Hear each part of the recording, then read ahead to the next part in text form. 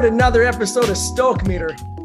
And, I am so pumped every time we have a guest, but this one in particular has me both humbled and I am a loss of words, because the things that you're going to learn about Nick Lavery, if you don't know about him, are just astounding. So Nick, thank you and welcome to the show. Thanks for having me, guys. I appreciate it.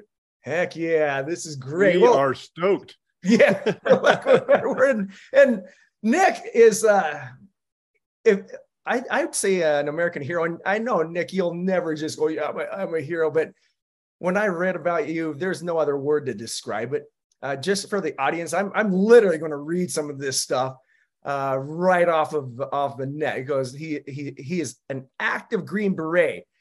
He is serving the United States citizens as a Special Forces Warrant Officer, Assistant Detachment Commander, and is widely recognized as an expert, subject matter expert in special operations, intelligence fusion, and mission planning and execution across all operational continua.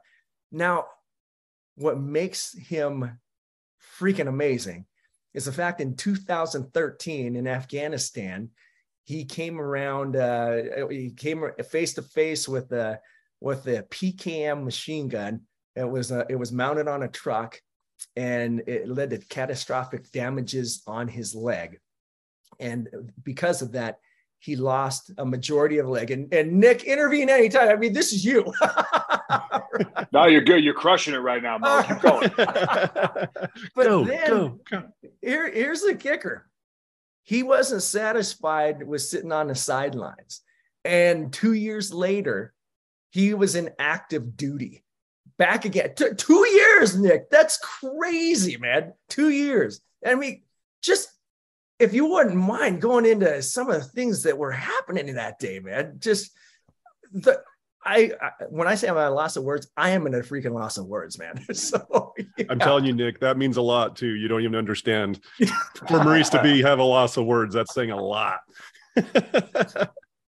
Yeah, man. I mean, I'm sure we'll extract and get into some details, guys, but to summarize it briefly, it was all really rooted in the level of connectivity I have with what I do and the lifestyle in which I live. And for many of us as service members, it's a calling. And, I fall into that category. It's not something I knew early on. It's not something I even really knew once I got into the service. It happened as a result of being in this industry, in this profession, and falling in love with the process of earning the Green Beret every single day, and then being able to identify that my purpose in life is to be a warrior and to pledge an allegiance to a society in which I will defend at all costs.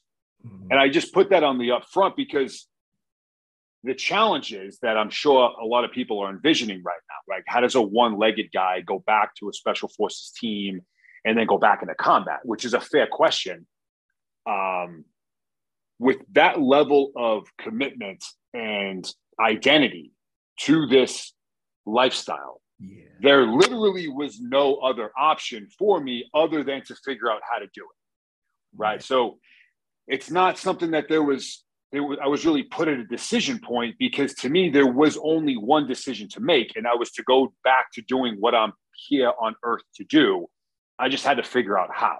And certainly that came with a lot of challenges and setbacks and failures and fear and discomfort and doubt and all the things. It was a roller coaster ride for a while, but it truly a burn the boats mentality, because I see me doing what I do as necessary as it is for us as humans to breathe oxygen, to eat food at like the bottom level of Maslow's hierarchy of needs. I have to do what I do. It's just a matter of figuring out how to do it. Dadgummit, man. I told my rugby team, I coach a rugby team, right? And I said, I'm going to interview a warrior. And there's some questions that came about, and one of them, you answered a majority of that. And this person asked, I'd like to know why you wanted to join. And then you just told me what kept you going, but yeah, what got you to join in the first place, man? Yeah, so I began looking at the military early in high school. I think it was around my sophomore year. I didn't have much of a direction. I was a horrible academic. I was a pretty good athlete, but that was the only thing that really gave me any kind of reason to get up in the morning, was to play sports. Met with the Marine Corps recruiter my sophomore year of high school because I was desperate to be respected. I wanted strength. I struggled socially. I was really trying to figure out my way. And I was like, you know what? I'll go become a Marine. I think that'll give me what I'm looking for in life. And the only thing that detracted me from doing that was I started getting recruited to play football in college. So I ultimately went that route. Only reason why I went to school, went to college. And then as we were talking about offline here, Mo, before we started recording, was my sophomore year of college was 9/11. So, man, a moment that just about every one of us that was at least old enough to appreciate the gravity of what was happening. It's a moment that we will never forget, where we were, what we were doing. And I'm in that same category. And I can remember watching this happen live. And although I was certainly proud to be an American at that time, I don't come from a strong military family. Sure. I didn't have the red, white, and blue flowing through my veins the way it is now, but I remember how angry I was at what had happened. And I knew that we were going to respond, and I wanted to be a part of that response purely based off of mostly rage and anger. Yeah. So that's what drove me to enlist. And at the time, I was going to come in, I was going to do, a 5-year contract. I was going to get some payback, serve my country, learn some cool stuff, and then get out and figure out what I wanted to do when I grew up. So I didn't come in knowing this was going to be my career and knowing this was my purpose and this lifestyle. Yeah. It was purely based off of 9/11 happened. We're going in. I'm going to be one of the guys going. That was it. Yeah. It wasn't until I got in and started actually living this lifestyle. That's when I was like, oh, wait a minute. I can't even imagine doing anything else. Yeah. This is now not only my profession, but now this is a lifestyle that I will adopt. Oh man, no, I can relate to you. Before we were talking, we were sharing a little bit of, and 9/11, when that happened, I was running for my life and made it into a building. And after that initial shock wore off, I mean, I was stuck about 150 yards from ground zero. And I remember being trapped in the building, and as everyone's fear started to come down, that's the wrong way to put it, is everyone's adrenaline started to wear off. I remember specifically knowing exactly who did it and being instantly rage. I had rage I haven't ever felt in my life because I knew someone came to our soil. And to your point, I wanted to take action on it. And the fact that you took that kind of action is just, it's not only honorable, but the way that you went about doing that, you took action to make it a better place. Now, the one thing I will say about that is the so-called rage. I remember walking back home after getting out of that building, and Tower 2 collapsed right behind me after we were going. I remember that even though everyone else was pretty ticked off too, there was a really united feel all the way. I mean, it's the East Coast, man. People say it like it is. There ain't no holding back. But I've never seen people come together like that. And I'm wondering, when you joined, and initially that was a spark to get people in, what was that feeling of, what was that a similar feeling of unity that you felt with everyone that was enlisting at that time? Yeah, it's somewhat of a cliche, but 9/11 is one of the worst days that in American history. Yeah. But September 12th is one of the greatest, because exactly what you just said. The United We Stand slogan, it superseded and it transcended just about all differences and areas of separation between culture, religion, political affiliation. Like, none of that stuff seemed to matter on September 12th. And it was really an amazing time to be part of this society. To answer your question more acutely, when I got in, there were a lot. I'd say at this point, probably most of the service members I was going through, even just as early as basic training with, most were there because of, quote, the 9/11 effect. Got it. This wasn't, so 9/11 obviously happened September or 2001. I came in 2007. So I struggled to stay in school when that first happened. I was going to drop out of college and just go. Ultimately listen to some mentors and some teachers and some friends. And I stayed in and I grinded out the rest of my degree. But even, 6 years later, there was still that same urge to get into the fight because we were now surging in both Iraq and Afghanistan. And there were a lot of, wounded people coming back. And what we were doing as a military was all over the media. It was everywhere. And it was a really impactful time within the Department of Defense. So even at that point in time, 2007, I'd say most of those that were coming in was based off of 9/11 and wanted to be a part of that response that we were still going through. Yeah, man, oh man, oh man. Gary, I got to ask you, because I mean, Gary was actually looking for me in places where he thought I was deceased, man. I just wondered what were your thoughts on all that good stuff? I know this is Nick, but I just trying to back in here.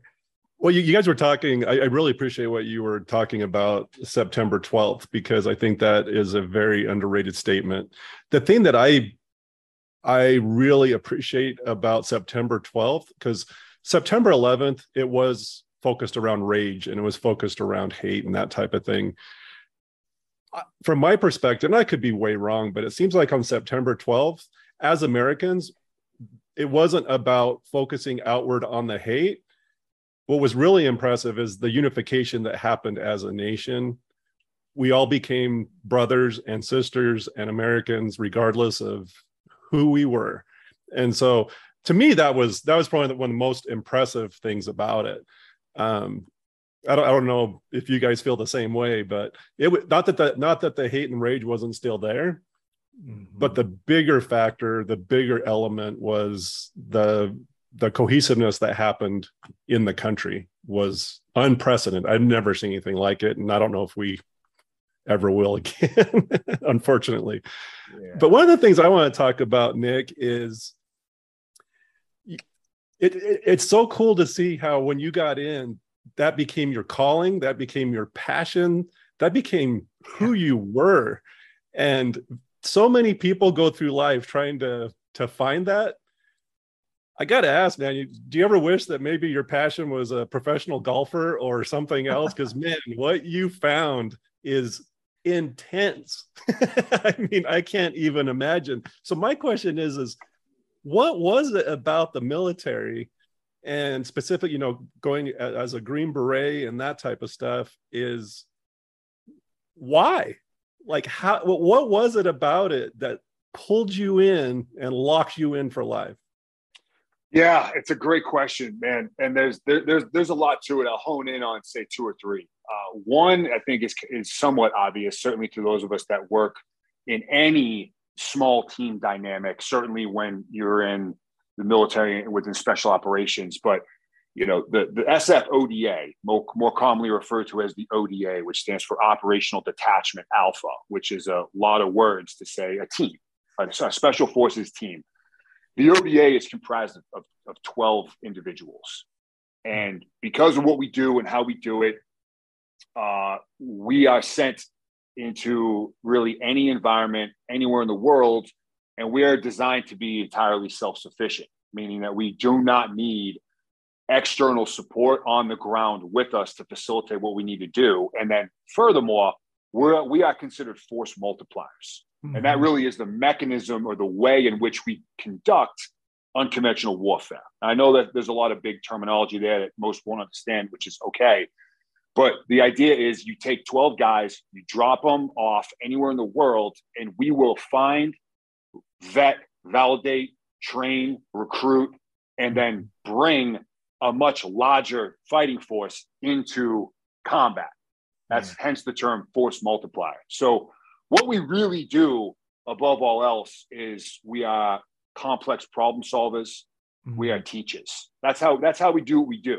So when you have a unit that's that small and every single individual has to carry an enormous load, both physically and professionally, the gravity of what we're asked to do is quite impactful. And to think that there's a way to receive that same level of satisfaction within a professional environment was just really difficult for me to even conceptualize. I'm like, there's no other industry I can go in for a job where I'm going to be put in situations like this. I mean, this is like the extreme of circumstances. So I really enjoyed being given a task with a real small crew of guys to solve a problem that almost exceeds what's practical, but yet that's why we exist. Yeah. So there was certainly that. And then I realized that working within that capacity around such elite other people, other men, in my case, like my team, like these men, these warriors that I was learning so much from. Even though I was 24 years old when I came in, I was like the new kid. I was like the baby. I was the puppy. And some of these senior guys that had been there, since 2001, that had been through so much stuff, and they're just downloading all this information into me, both certainly as a tactician and as a warrior in terms of combat, but really just as a man, as a human. I was consuming so much information, way too much that I could handle, but I could just see how I was developing and growing as both a warrior in combat and as a human being. And I just couldn't imagine, again, giving up on that. So even though on my first deployment into Afghanistan, I still had, I think, maybe 2 or 3 years left on my contract, I made the decision right there and that about halfway through that trip that no, this. And I actually just re-extended my contract by another 6 years. Wow. And at that point, I was pretty much all in. Yeah. That's fantastic. Amazing about what you just said there. We were just mentioning about how schoolwork was tough. I didn't like it. I was failing. And now you're in this crazy circumstance in a very hostile environment, and you're solving complex problems. It's so cool to see how you were able to apply everything that they were trying to teach in education, but then making a difference. And all of a sudden it all came to you. That's amazing. And the other thing though, that was really stood out about what you were doing over there is the formation of a code that you live by. And I came across something, as you said, living by an ethos, and this was the warrior ethos. And with everything that you faced, how did that come about? Because once I heard it, it made a ton of sense. But the formation of that ethos, I would love to hear the background of that, because I think that's why it hit me so hard, is because it was so simple. It made so much sense. But when I realized where it was developed in, that had a particular impact. But what can you tell us about that? Yeah, so the warrior ethos, and I'll say to your audience what it is. It's really 4 tenets is what it boils down to. The first being, I will always place the mission first, followed by I will never accept defeat, followed by I will never quit, followed by I will never leave a fallen comrade. And ethos is really just principles, tenets, values in which we live our lives. Yeah. And these 4 tenets is something that starts to get drilled into your brain the minute you show up to basic training. Yeah. And these certainly have a military tone to them, of course. Like just the word mission has a military feel, right? I will never leave a fallen comrade. So it's military verbiage, but I've used these principles, these ethos, in my book as a way to outline the mindset that I really leveraged and continue to refine. That is what I use to get myself back into the fight and to continue to progress and do the things I do now. Because although all these things are military in nature, they're absolutely 100% translatable and transferable to anybody, regardless of your circumstances, what sector you're in, what you do for business, what you do for work. It doesn't matter. These are all translatable. And if I could I'll break them down here real quick. There's a lot of layers to it, but if you think about, I will always place the mission first. What that says to me is having a clearly defined mission. And the mission being, that's the goal, that's the dream, that's the ambition. We all have them, the ability to identify it and apply a certain degree of clarity to that mission end state. I'll never accept defeat. What we're talking about there is really resilience, right? It's toughness. Yeah. It's the concept of you get knocked down 7 times, you get up 8. I will not stay down. That is not to say we will not fail. 2 different things, in my opinion. Yeah. There's failure and there's defeat. Failure will happen. In fact, it has to happen because that's where the wisdom's located. Defeat is getting knocked down and staying back down, right? Yeah. I will never quit. The third one. This sounds very similar to I will never accept defeat. In my opinion, I will never quit boils down to persistence despite achievement. So even though we achieve a certain goal, we achieve that the precipice of that ridge line, we can't stay there. We've earned a celebration, pat yourself on the back, crack a couple beers with your buddies, have a nice dinner. You've earned that, but then quickly move to the next ridgeline. Now, what are we doing? Because as far as I'm concerned, if we're not stretching, if we're not growing, we're just waiting for death. And that's no way for anyone to live. And then lastly, I will never leave a fallen comrade. As far as I'm concerned, that boils down to I will do whatever it takes by any righteous means necessary. And that, I think, is certainly something that is applicable across the sector. In the military, I will not leave you behind under any circumstances. I will come and get you. We will come and get you. We will do whatever it takes. And if you can apply these ethos and just look at it through that lens, man, some amazing things are possible. You know I want to get out of this chair and freaking go freaking yeah.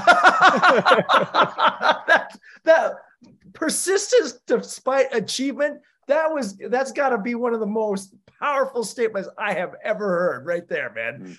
Just because we do get so complacent. And I'm thinking of organizations, for instance, that I've consulted in, they'll leave a fallen comrade for the dollar, or they'll do all those different things that are, oh my goodness.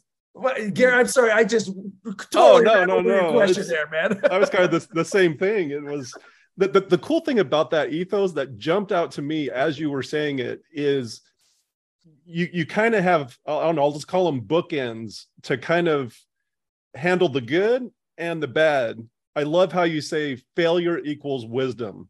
So on the potentially negative side of stuff, you got it. You're in control. Then on the positive side, on the other end of the spectrum, you've got persistent despite achievement. And so how cool is it that you know, so many of what we consider ethos is it's all about either avoiding the bad or you know what I mean, or just it's all good. Just keep focusing on the good. Whereas to me, your ethos is an incredibly grounding one. Yes. It's it keeps the focus where it needs to be. I love that. I'm going to definitely plagiarize. I'm going to steal that from you, man. I'm going to use that. Take it. Take it and run with it, man. That was so freaking cool, man. Well, and I forgot to mention your book, Objective Secure, the battle-tested guide to goal achievement. I just for the sake of what I just learned about the broader term of warrior ethos, everyone should get the book just for that, man. That was amazing. I literally, that's a mic drop moment right there, man. Yeah. So I gotta ask you though, too, man. I'm putting myself in your shoes where I had lost my leg, and it's from a mentality standpoint, I can't even imagine the mindset that would take to overcome. And the fact that you not only overcame, but thrived. I watched you deadlift almost 500 pounds on the one leg, man. That was unbelievable. I saw you grappling and rolling on the mat in jiu-jitsu without the prosthetic. And you were doing just fine, man, against a pretty able opponent there. Just how do you, so this actually comes from another question that someone asked, and that was, what kind of mental block did you have to overcome to do something that most people wouldn't do?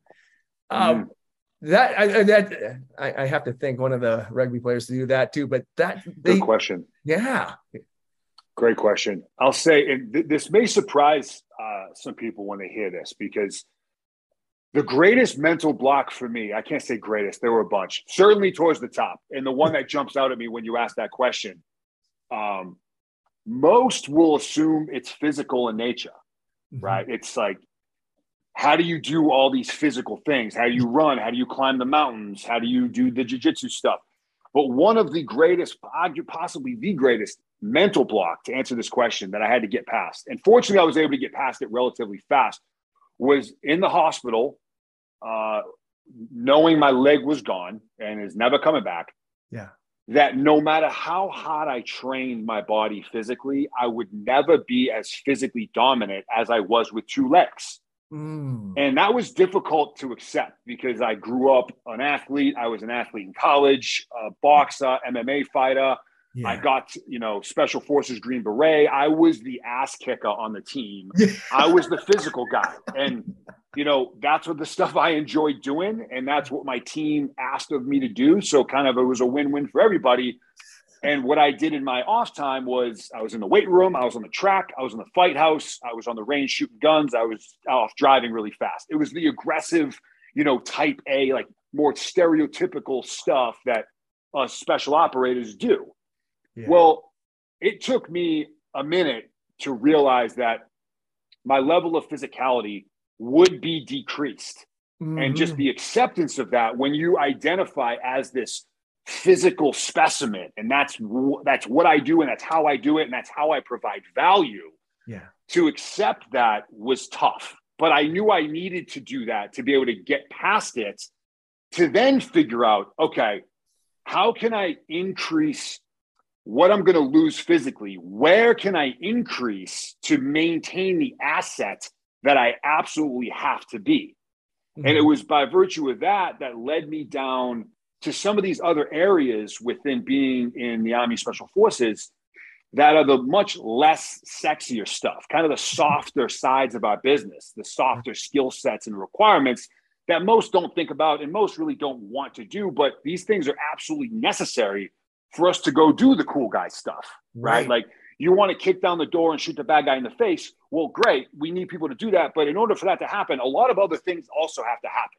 Right. And these were things I wanted nothing to do with, because, again, I was the ground and pound knuckle dragger type. Yeah. Well, I just, through pure sheer discipline and faith, right? Faith being a firm belief in something for which there is no proof. I believed that if I invested myself into these other areas, that would make up the difference in what I would lose physically to remain as an overall asset. Right. So a little more context to the question, but that was a massive mental hurdle I had to get through. Yeah. And I don't look at it so much as I had to redefine myself. I just had to modify my perception of how I provide value. Oh my goodness. It goes along with, have you ever, and I'll return to a name that you might have heard of, Pam Zembic. Have you ever heard of Pam Zembic? I have. Yeah. Pam was on the show, and she was talking about identity reconstruction, man. And how after she lost her husband, it was, I was a top salesperson. I was all these different things, and all of a sudden it wiped out. And she had to understand where she added value. And that reconstruction, was there any point in time that, well, I'm sure there was, that's a dumb question, but just what were some of those blocks that you had to overcome to find that again after that event? And if it's a redundant question, my apologies, man. But yeah, does that make any sense? It does, man. And, there's certainly a lot to it, aside from me forcing myself into these different sectors, because one of the greater challenges after living life as a two-legged guy for 30 years is not only relearning how to do basic, simple tasks, but unlearning years and years and years of what has become automated. right? What has just become either reactive or responsive to certain environments and situations. You have to really unlearn, kind of wipe the canvas clean a bit, and then begin to learn the new process. And my work in jiu-jitsu, which was a massive part of my recovery for a whole bunch of different reasons. Physically, there was range of motion, flexibility, endurance, stick-to-itiveness, resilience, like getting your ass kicked over and over again. There were a lot that I was extracting from what I maintained in jiu-jitsu as an amputee, but having to wipe the slate clean a bit, because in jiu-jitsu, it's very technical, right? You just build in these responses through training and drilling that if I'm in this position and my opponent moves here, I'm automatically going to go here and I'm going to look for this or this or this. Well, you learn through pain and embarrassment and failure on the mats amongst your teammates or at a competition that doesn't work the way it used to. So we need to scrap that and then be rebuilding on how I actually can do it, which just goes back to the drawing board, trial and error, failure. Nope, that didn't work. Okay, this looks like it might work. Repetition, repetition, repetition, continue to research, get good teammates around you, leverage them, and then rebuild it back up. So I use the jiu-jitsu analogy because it's so pertaining to me as an all-encompassing human while I was going through all this stuff. So it's not only learning the new task, it's unlearning years of repetition that's become responsive at the same time. You know what I love about that? I'm sorry, I had one addendum. I'll go right. No, go ahead. But when the effective thing about what you said there is not only are you learning from failure, but you've become the teacher. And let me explain that. When I was in New York, I had the opportunity to go visit with Marcelo Garcia. You know what Marcelo is, right? Absolutely. And Marcelo, for those of you who don't know, is largely considered one of the best, if not the best, jiu-jitsu practitioners in the world. He's my height. He's like 5'6", 5'7", man. And I know you're about 6'6", 6'5", 6'6", something like that. Yeah. I was watching this dude destroy people, man. I mean, there's something that is very disconcerting about a small guy that can just get on your back and put you in a submission so fast you don't even know what happened.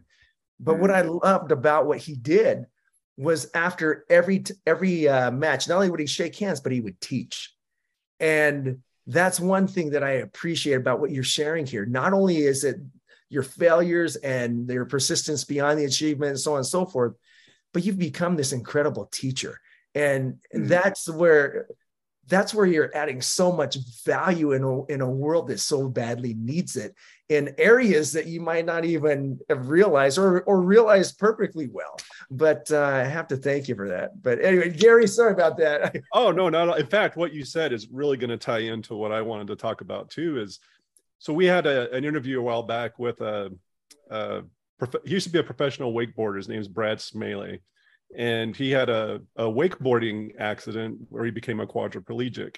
And that was, I can't remember how long ago was that. It had to be like a decade ago. Yeah, it was about a decade 2009, ago, something like that. And then, so we knew him back then. And then we met up with him again for an interview, like a year ago. And one of the things he said really kind of hit me, and it ties into your story as well. He said, as I've gotten older, all these professional wakeboarders are now, they come to me and they say, man, I'm getting older and I can't do what I used to do. And I'm, what I used to be able to, stay up till 2:30 in the morning and party. And then I recover the next day and I'm off. Now it takes me a week to recover, Sure. So, but he made a point that he goes, I went through that in a day. He goes, I went through that where I had to change who I was in a day.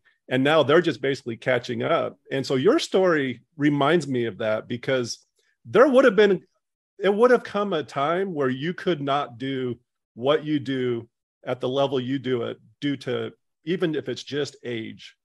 There would have come a time where, in your 60s or whatever it might be, you're not going to be at the same level. Your physicality is going to be reduced no matter what. You just had an incident where that happened in a day. And so what's cool about that, and this is where it ties into what Maurice is talking about, is I imagine that you are going to have a huge impact on your teammates in the future as their physicality, as they're not able to do what they do at the same level. And that's hard when your whole identity is wrapped around your physicality. And so I don't know if you've seen that already. Do you mind talking about that? I have.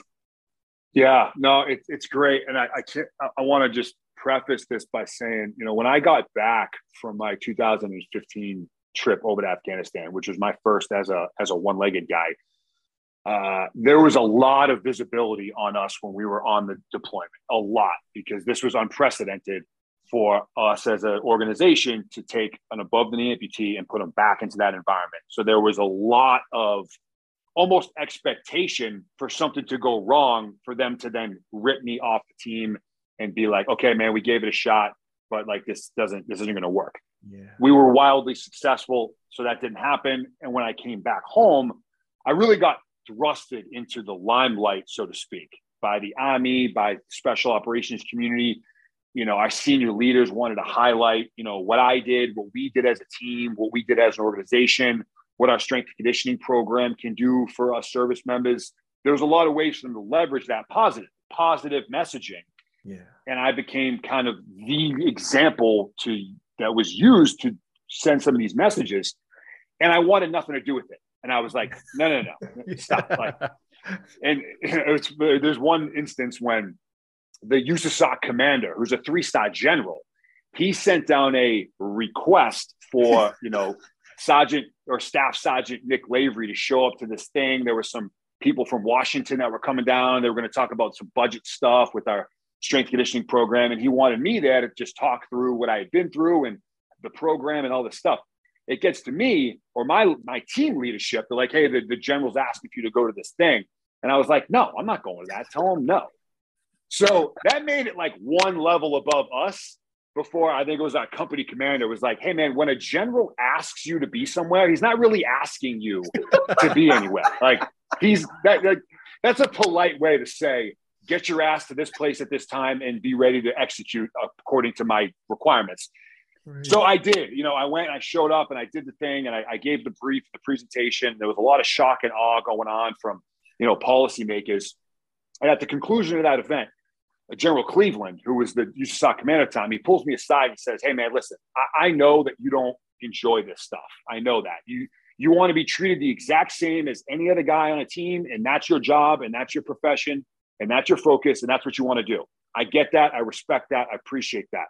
However, you now have an obligation to those that are dealing with some kind of adversity, whether it's someone coming up behind you or lateral or even above you, to share your lessons learned in the way in which you and we successfully did this.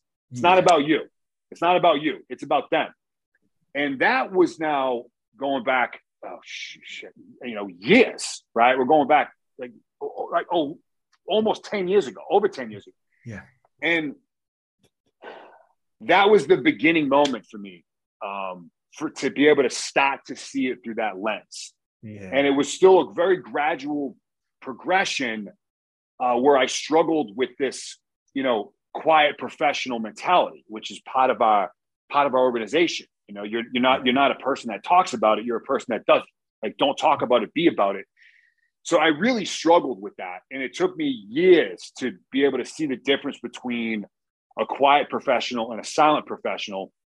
And I now know, you know, where my integrity is and my reasons behind doing it and my intent. So, and I only bring this up because it's still a struggle for me to even just do what we're doing here now, like being in the public as a public figure, as someone that's opening myself up and being vulnerable and being subject to that criticism. It's really difficult when you live this lifestyle and you believe in this lifestyle. But to your point, I have seen that impact. I've seen that impact on a scale as small as just my teammates, like 11 other guys that are getting older, that are struggling to try to figure out, how do I keep doing these things that I know I want to do? Yeah. Because that requires modification based off of just age or injury or wear and tear or mental well-being or all the different things that we're exposed to that changes the variables within the equation. You then need to restructure how you go about doing it to complete a task. I've seen that effect on the team. And now I've seen the effect literally across the planet where I'll get messages or emails from people in a whole nother nation that are saying, hey, Wow. I was really struggling. I saw your thing. I'm doing much better. And so like the scale, thanks to technology and social platforms and stuff, is quite amazing. But for me to be able to look at what I do as an advisor and a teacher is very much in line with what I do day to day in uniform. So really it's the same job. It's the same responsibility that I've taken on. It's just done through, some different mechanisms. Man, yes, Nick, every word that comes out of your mouth could be a book, man.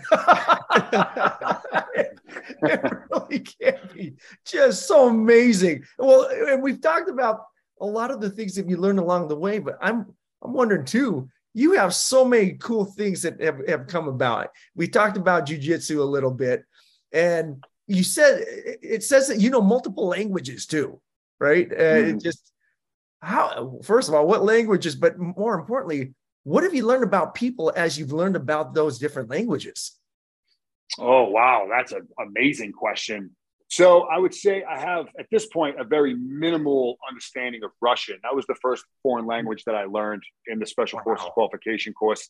And then from there, I transitioned and I began learning Dari, which is one of the prominent languages spoken in Afghanistan. Yeah. And then I also picked up a little bit of Pashto, which is also spoken in Afghanistan. And now my focus is Persian Farsi, which is predominantly spoken out of Iran, but has spread throughout the rest of the region.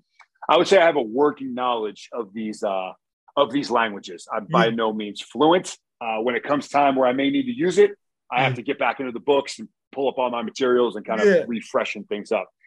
What I've learned about people, man, we could talk on hours on this.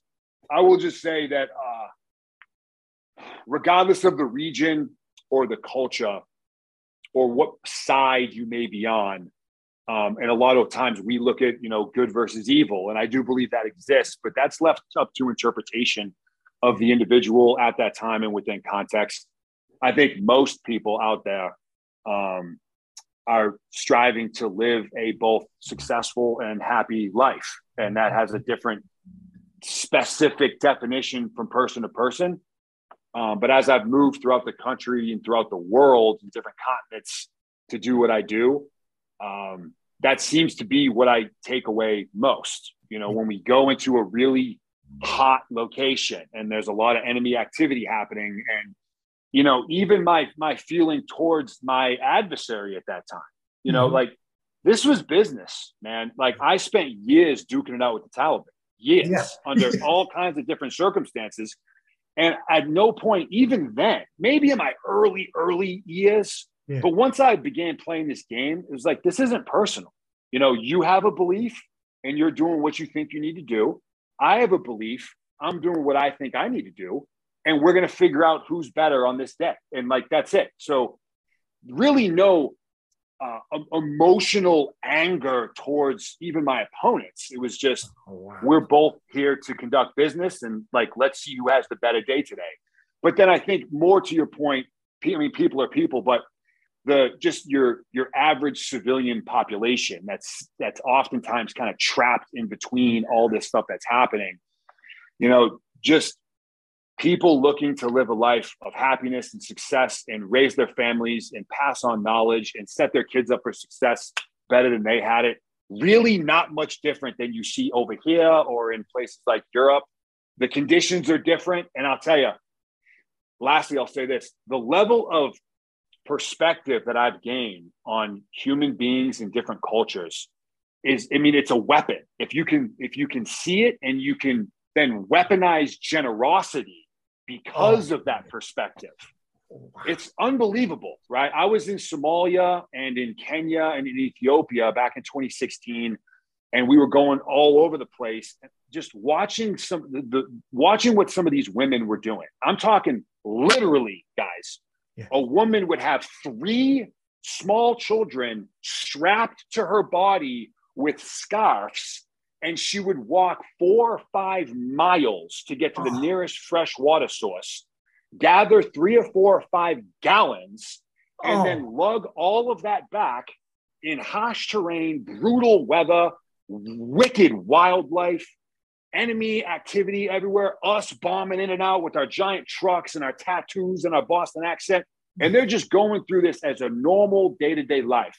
And I see that moment, and that images are burned into my head, and I'm able to weaponize that in terms of generosity when I'm sitting at the drive-thru at Dunkin' Donuts and it's taken an extra 10 minutes and I want to just lose my mind. I'm like, hold on a second. Whoa.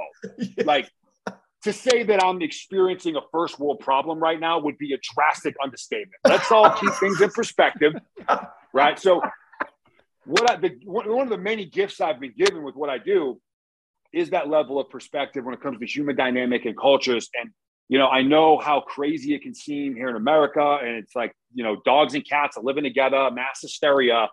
But I could say, and a lot of other people can attest and also co-sign, that we live in an absolutely amazing society and an amazing country full of opportunity.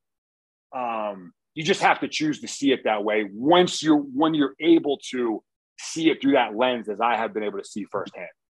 That is so profound, man. I mean, that just I feel so small right now because I think of all the dumb things I lose my mind over on a day-to-day basis. And to your point, it is so true. We have running water, we have electricity, we have the microphones, the computer, all that stuff. And we forget so often that so many don't have it. And seeing it from your lens, and especially the intensity that you've seen the good and the bad, and that you can still extrapolate what is truly good about the world, is saying something, man. It really is. Weaponizing generosity. I know that is such a powerful statement, man. Weaponizing generosity. And just, oh, Nick, and this is what's so cool is all the videos and everything I read about you. You see this warrior, this boom, and this side that balances that out, and to see that human side of connection with people. I would have never have thought that I was going to learn something from that perspective that would impact me so deeply. I mean, I appreciate that. Yeah. Hey, before we close, Mo, can I ask one last question? This is a big one for me, and I'm not sure exactly even why it's a big one for me, but we all have different perspectives. We've just been talking about perspectives. We view things through our individual lens. You know, and if I'm from Boston, I'm going to see it one way. If I'm from Europe, I'm going to see it in Russia, whatever it is. One of the terms that's been thrown around a lot in our conversation is warrior. And I want to know, what does that mean through the lens and the perspective of Nick? I guess, to put it bluntly, a warrior is someone who will continue fighting for a cause they believe is just, no matter what. And I just came up with that off the top of my head. You know, I think warrior is certainly a term that, again, is easily to slap against service members, those in the military, law enforcement community, perhaps, athletes, you know, like taking the gridiron, like football players, like warrior. But in my opinion, warrior is a mentality. Warrior is nothing more than a mindset. It is 100% irrelevant to what you do to put food on the table. It's just a way of thinking about how you are going to prioritize tasks, prioritize goals, develop a strategy, and then be willing to execute on that, doing whatever is necessary by any righteous means necessary. And I use that last portion of phrase quite often, by any righteous means necessary, because it's one thing to say, I'll do whatever it takes. Yeah. Well, whatever it takes could get nasty really fast. Yeah. Whatever it takes can get ugly. You can, if you're standing on the heads of your friends and stepping on people, and if you're like, that is like whatever you may think it takes. But I like to attach by whatever righteous means necessary, because to be a warrior doesn't mean you're a jerk. To be a warrior doesn't mean you are unkind to people. In fact, it's the opposite. Warriors enable, warriors inspire, warriors lead, warriors make those around them better and force them to push themselves beyond. And they're there to help them get up and be resilient and be tough and keep going and let's go. Like, let's get back in the game. That's a warrior to me. So it extends far beyond swinging an axe or shooting a rifle. It's a mentality to go about how you approach day to day within your own personal initiatives as well as collectively as an organization. Wow. Love it. Thank you. I love that. I absolutely love that. This has been amazing. I'm floating right now, because that's just, you never know what you expect when you're meeting a hero, your hero, right? This is not only exceeding expectations, but it is put me at a plateau way above where I thought I could be, man. Boom. Perfect. That's what we want, man. I love it. You were awesome, man. And I hope that if there's anything we could do for you, please let us know. It would be fantastic. Fantastic. I appreciate that, man.